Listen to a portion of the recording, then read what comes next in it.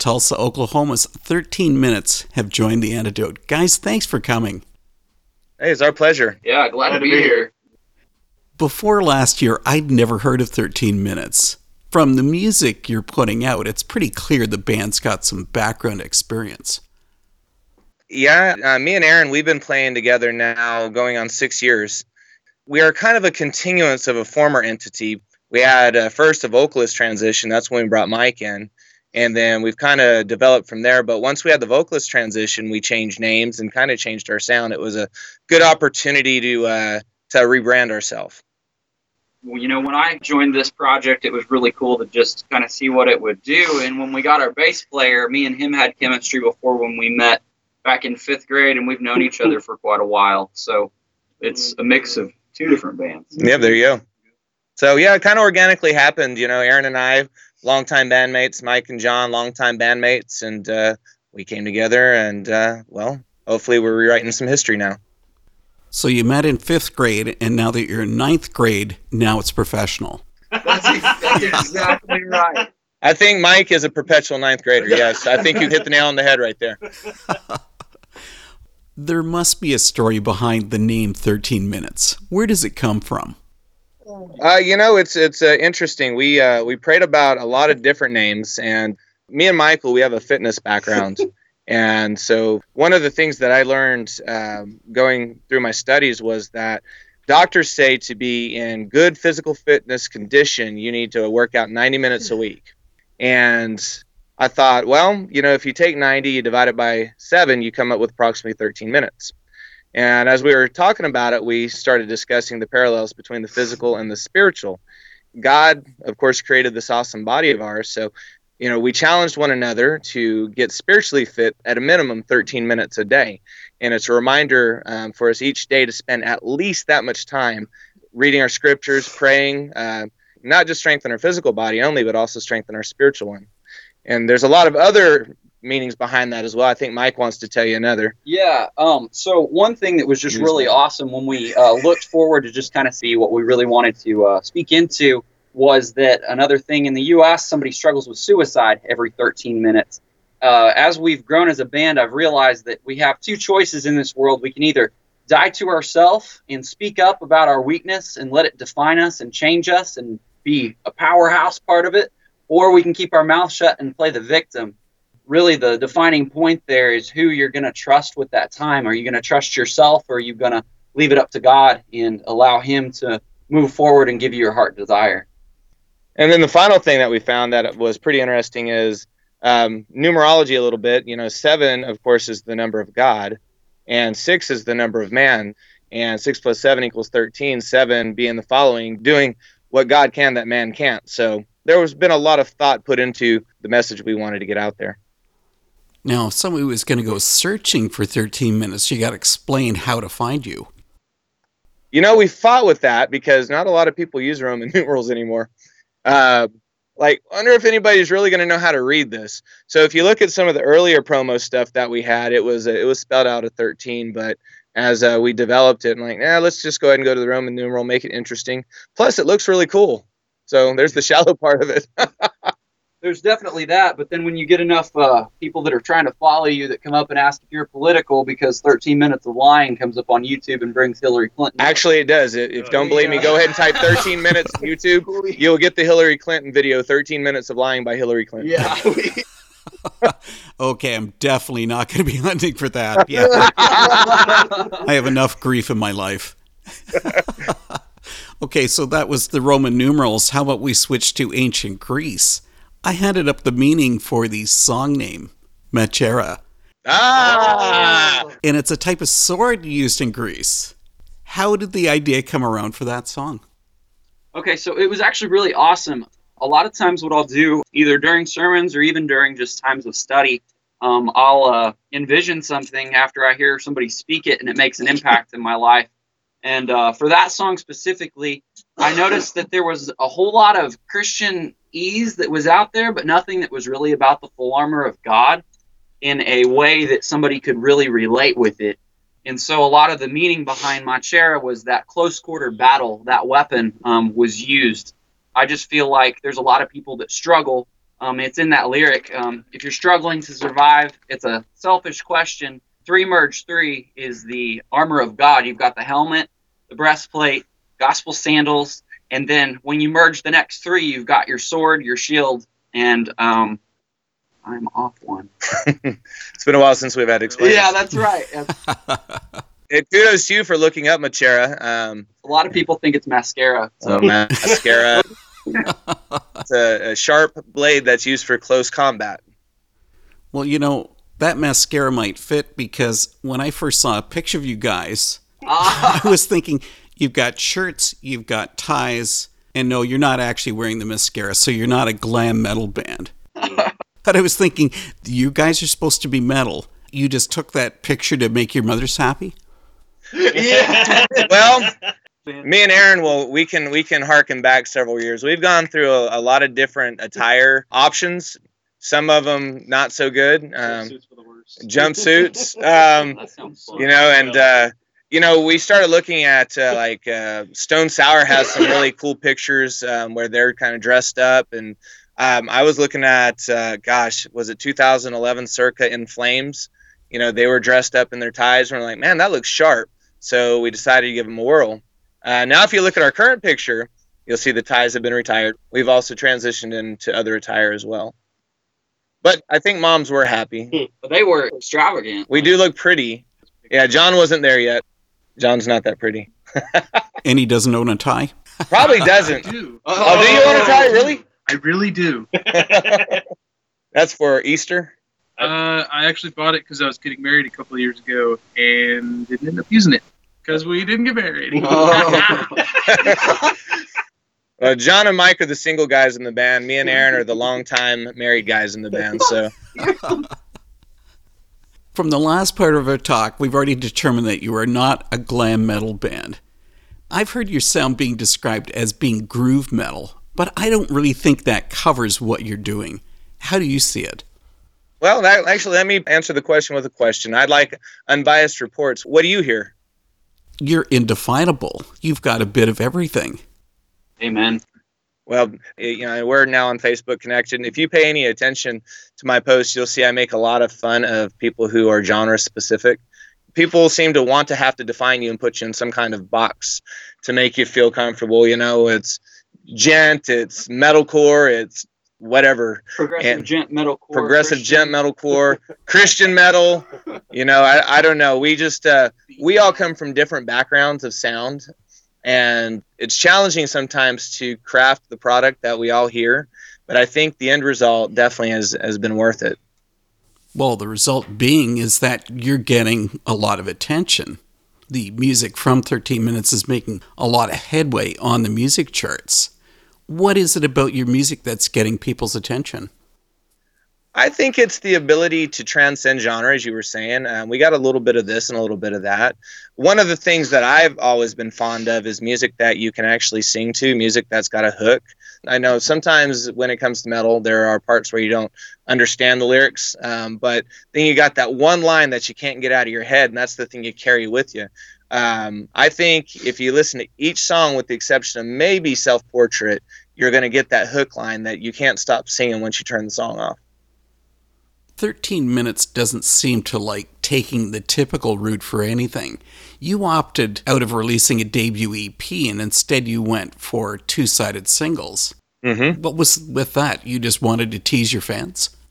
Well, it's funny. I will say 3 out of 4 of us were not on board with the digital 45, but we will blame Sean Browning for the idea.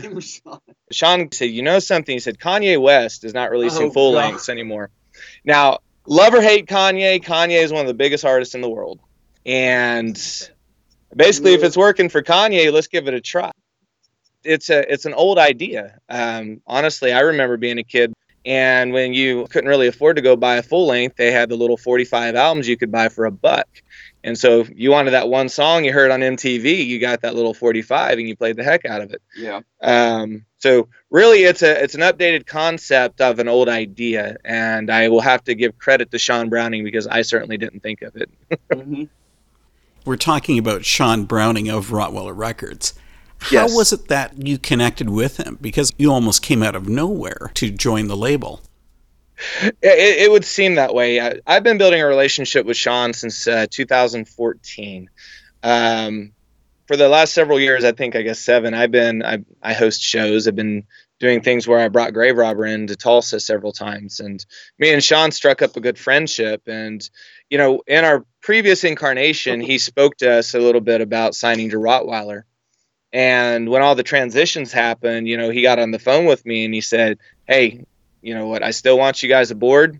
I hope you guys are still wanting to be with Rottweiler Records." And we're like, "Heck yeah." So really, our Rottweiler transition was about 3 or 4 years in the making, before we actually had an official release. And so, yeah, it would definitely seem like it came out of nowhere, but there was a lot of behind the scenes stuff that people didn't hear and see leading up to that. You spoke earlier about being Christian, and obviously you've got a solid faith. I guess the one issue that comes up is that music that comes from a Christian perspective is often considered as being simplistic. And I don't see that with your lyrics, like on the song Sibling Rivalry. The rich is so deceiving, I am what is poor. If you don't give it to me, hate what will rule what you ignore. Positioning the fallen countenance through a better word than the blood of Abel. Is that the best route to go deeper? I think it depends. Really, Holy Spirit inspiration is really what we follow. Mike, he does a really, really good job at doing his due diligence with wording and scriptural study. And it's always been my desire, really, to make people ask questions. I think Demon Hunter is a good example of bands that really cause you to dig deeper when it comes to their lyrics. If you are a part of the family of faith, I think there are some things that are very evident, but it also transitions the faith lines where if you don't believe in God or you got a casual relationship with God, you can still enjoy the music and maybe, just maybe, hey, what's that about? Mike, you have anything you want to add? Definitely. So when you're creating a song and you're going through different things, and it's really funny because a lot of those lyrics would come to mind and I'd write them, and then later in different Bible studies or coming up and look at stuff, people's shirts, all sorts of different inspirations would just show up. And it was something I prayed about. In the midst of that, it laced itself together. That song, Sibling Rivalry, was actually written before I was in 13 Minutes. The first part of it, when I was searching out to find a band, and I remember just praying and asking God to reveal and put me in a spot where I could use these. And I wrote it, and then before you knew it, it was some stuff that was fairly deep. And what Jamie said about Holy Spirit working in it, I think, is the main thing. But when you talk about a crowd, half these people that don't listen to the Christian music or don't do those types of things have no idea what some of those things are, but can relate to words about, hate will rule what you ignore. When people are ignored and not positioned in a spot to believe in themselves, I mean, it just relates with the human condition. And I think that's important. Relatability. I think Cain and Abel, is a tried and true story, even though it's found in the Bible. I think, sibling rivalry is something many of us can relate to. And whether we believe or whether we don't believe, we can kind of grab a hold of that concept of comparison, jealousy, envy, things of that. And I think it's a good opportunity and a good vehicle to strike up further conversation with people. I'm going to put you guys really on the spot here. Is Sure. 13 Minutes simply a tool to evangelize the masses? I would say there is more to it. And we were just having this conversation before you called. My goal as an artist has never been to necessarily evangelism. Not direct evangelism anyway. I believe there's better methods for evangelizing than a band. I would say that it's a little bit more complex than that. I think if people find the music interesting, great. If they want to know more, great. But ultimately, our desire is to create and craft good art. What as a friend of mine said today, C.S. Lewis was not called a great Christian writer. He's considered a great writer. And he's also happened to be one of the greatest Christian minds of the modern era. I would rather be in that vein of things. I don't necessarily want to be called a good Christian band. as opposed to a good band. You read all the lyric sheets, so you know that we don't follow the JPM rule, the Jesus per minute rule. So we want to give a little bit more depth, but really the evangelization, you have Disciple for that, and you have other great bands that go into that kind of field. We're not those guys. You know, we want to play in the secular scene as much as we play in the Christian scene. So we want to be transitional in that. And then I'll just kind of reference John 13:35. Really, we can say all we want on stage. We can create these eloquent lyrics, but if we don't love one another, then really none of it really matters anyway. So our demeanor off stage is much more important to us and how we interact with people. The simple premise of love God, love others. And I don't know if you put love and evangelism in the same thing. I guess some people would, but I consider love just kind of a natural extension of the Christian life. You don't have to beat people on the head with scripture. You don't have to bring them to an altar call. You can simply just listen to them. Music opens doors to people, and people truly are at the heart of God. Now, I was listening to an artist the other day, and he hit the nail on the head. He said, like, Christians typically make music for other Christians, and there is a niche for that. There is always going to be a segment that's what they want. They want the simple music. They want Jesus saying in every song. And you know what? I listen to a lot of that too, and that's great. However, the world is a lot bigger place than our Christian circles. And so for me to stay kind of within those confines doesn't set well with me. I don't necessarily think that's what the Great Commission was about. And far be it from me to set up my boundaries and say, well, we can only go this far and you stay on that other side too. We want to create good art. Our art, because of who we are and what we believe, will always direct toward the Creator. We want to transcend what would be just played on standard Christian radio. I think the message of God is bigger than a niche. And if you sat down and you asked every one of us about our testimony, I can attest that we come from some pretty special places. And a lot of it doesn't deal with church. So, we have a story to tell. And it's plain and simple, and we do it through art. 13 Minutes has the song Obsessed. It says, when there's something hard to question, beating wrong in my chest, I'm obsessed. What's the biggest obsession in the life of the guys in 13 Minutes? Writing that song, I was obsessed with completing the art to the best of my ability in excellence. And I just had a difficult time actually producing any lyrics. And I just sat in this room and I just kept asking. And before you know it, I was screaming the words, I'm obsessed. And I think the obsession with that song and with this band is to get people to question everything. To question, do you believe in God? Do you not believe in God? Do you struggle with suicide? Are you telling people stuff? Are you listening to this music? Do you care if we're this? As we get people to come out of that comfort zone, kind of like you're talking about, you push those boundaries, these people realize they got some of the same questions that Christians have. It's not what defines us by our religion. We're individual people. We're made in this image, whether they agree or not. And from there, you can become obsessed with knowing truth. And Mike, I will just tell you, Mike is our loopy one in the band. And so some of those lyrics that you read, you're going to sit there and read over and over again and go, what is he talking about? Now, another fun fact about Obsessed, our last show that we played, I was floored when kind of the breakdown in the middle comes on where we're just lightly singing, I'm obsessed, I'm obsessed. It's a great hook. The crowd latches onto that, and it was just cool to hear the whole crowd, singing with us, I'm obsessed, I'm obsessed. So that's the fun part of it. We've heard the singles from 13 Minutes. What comes next? Well, we are in the studio right now as we speak, finishing out our final digital 45. We're finalizing the artwork concept, which is going to go in line with the other three. There's always an intricate message woven in, and a lot of it is based around the song lyrics that you'll find on at least one of the songs on the digital 45. So we're wrapping up the final song on that as we speak. From there, we are going to hole up in the studio a little bit longer and finish out the remaining part of the full length, which should be releasing before Audio Feed Festival, which we'll be up at in July in Illinois. We have an ensuing tour that is being planned right now for early July timeframe to just kind of support the full-length release. So that's really everything on our radar right now, is getting geared up for the summer. Guys, I've really enjoyed this talk. Thanks for coming and meeting with The Antidote. Hey, it has been our pleasure, Dave. Thank you so much for taking a few moments of your time. And I love the line of questioning, so it's been fun.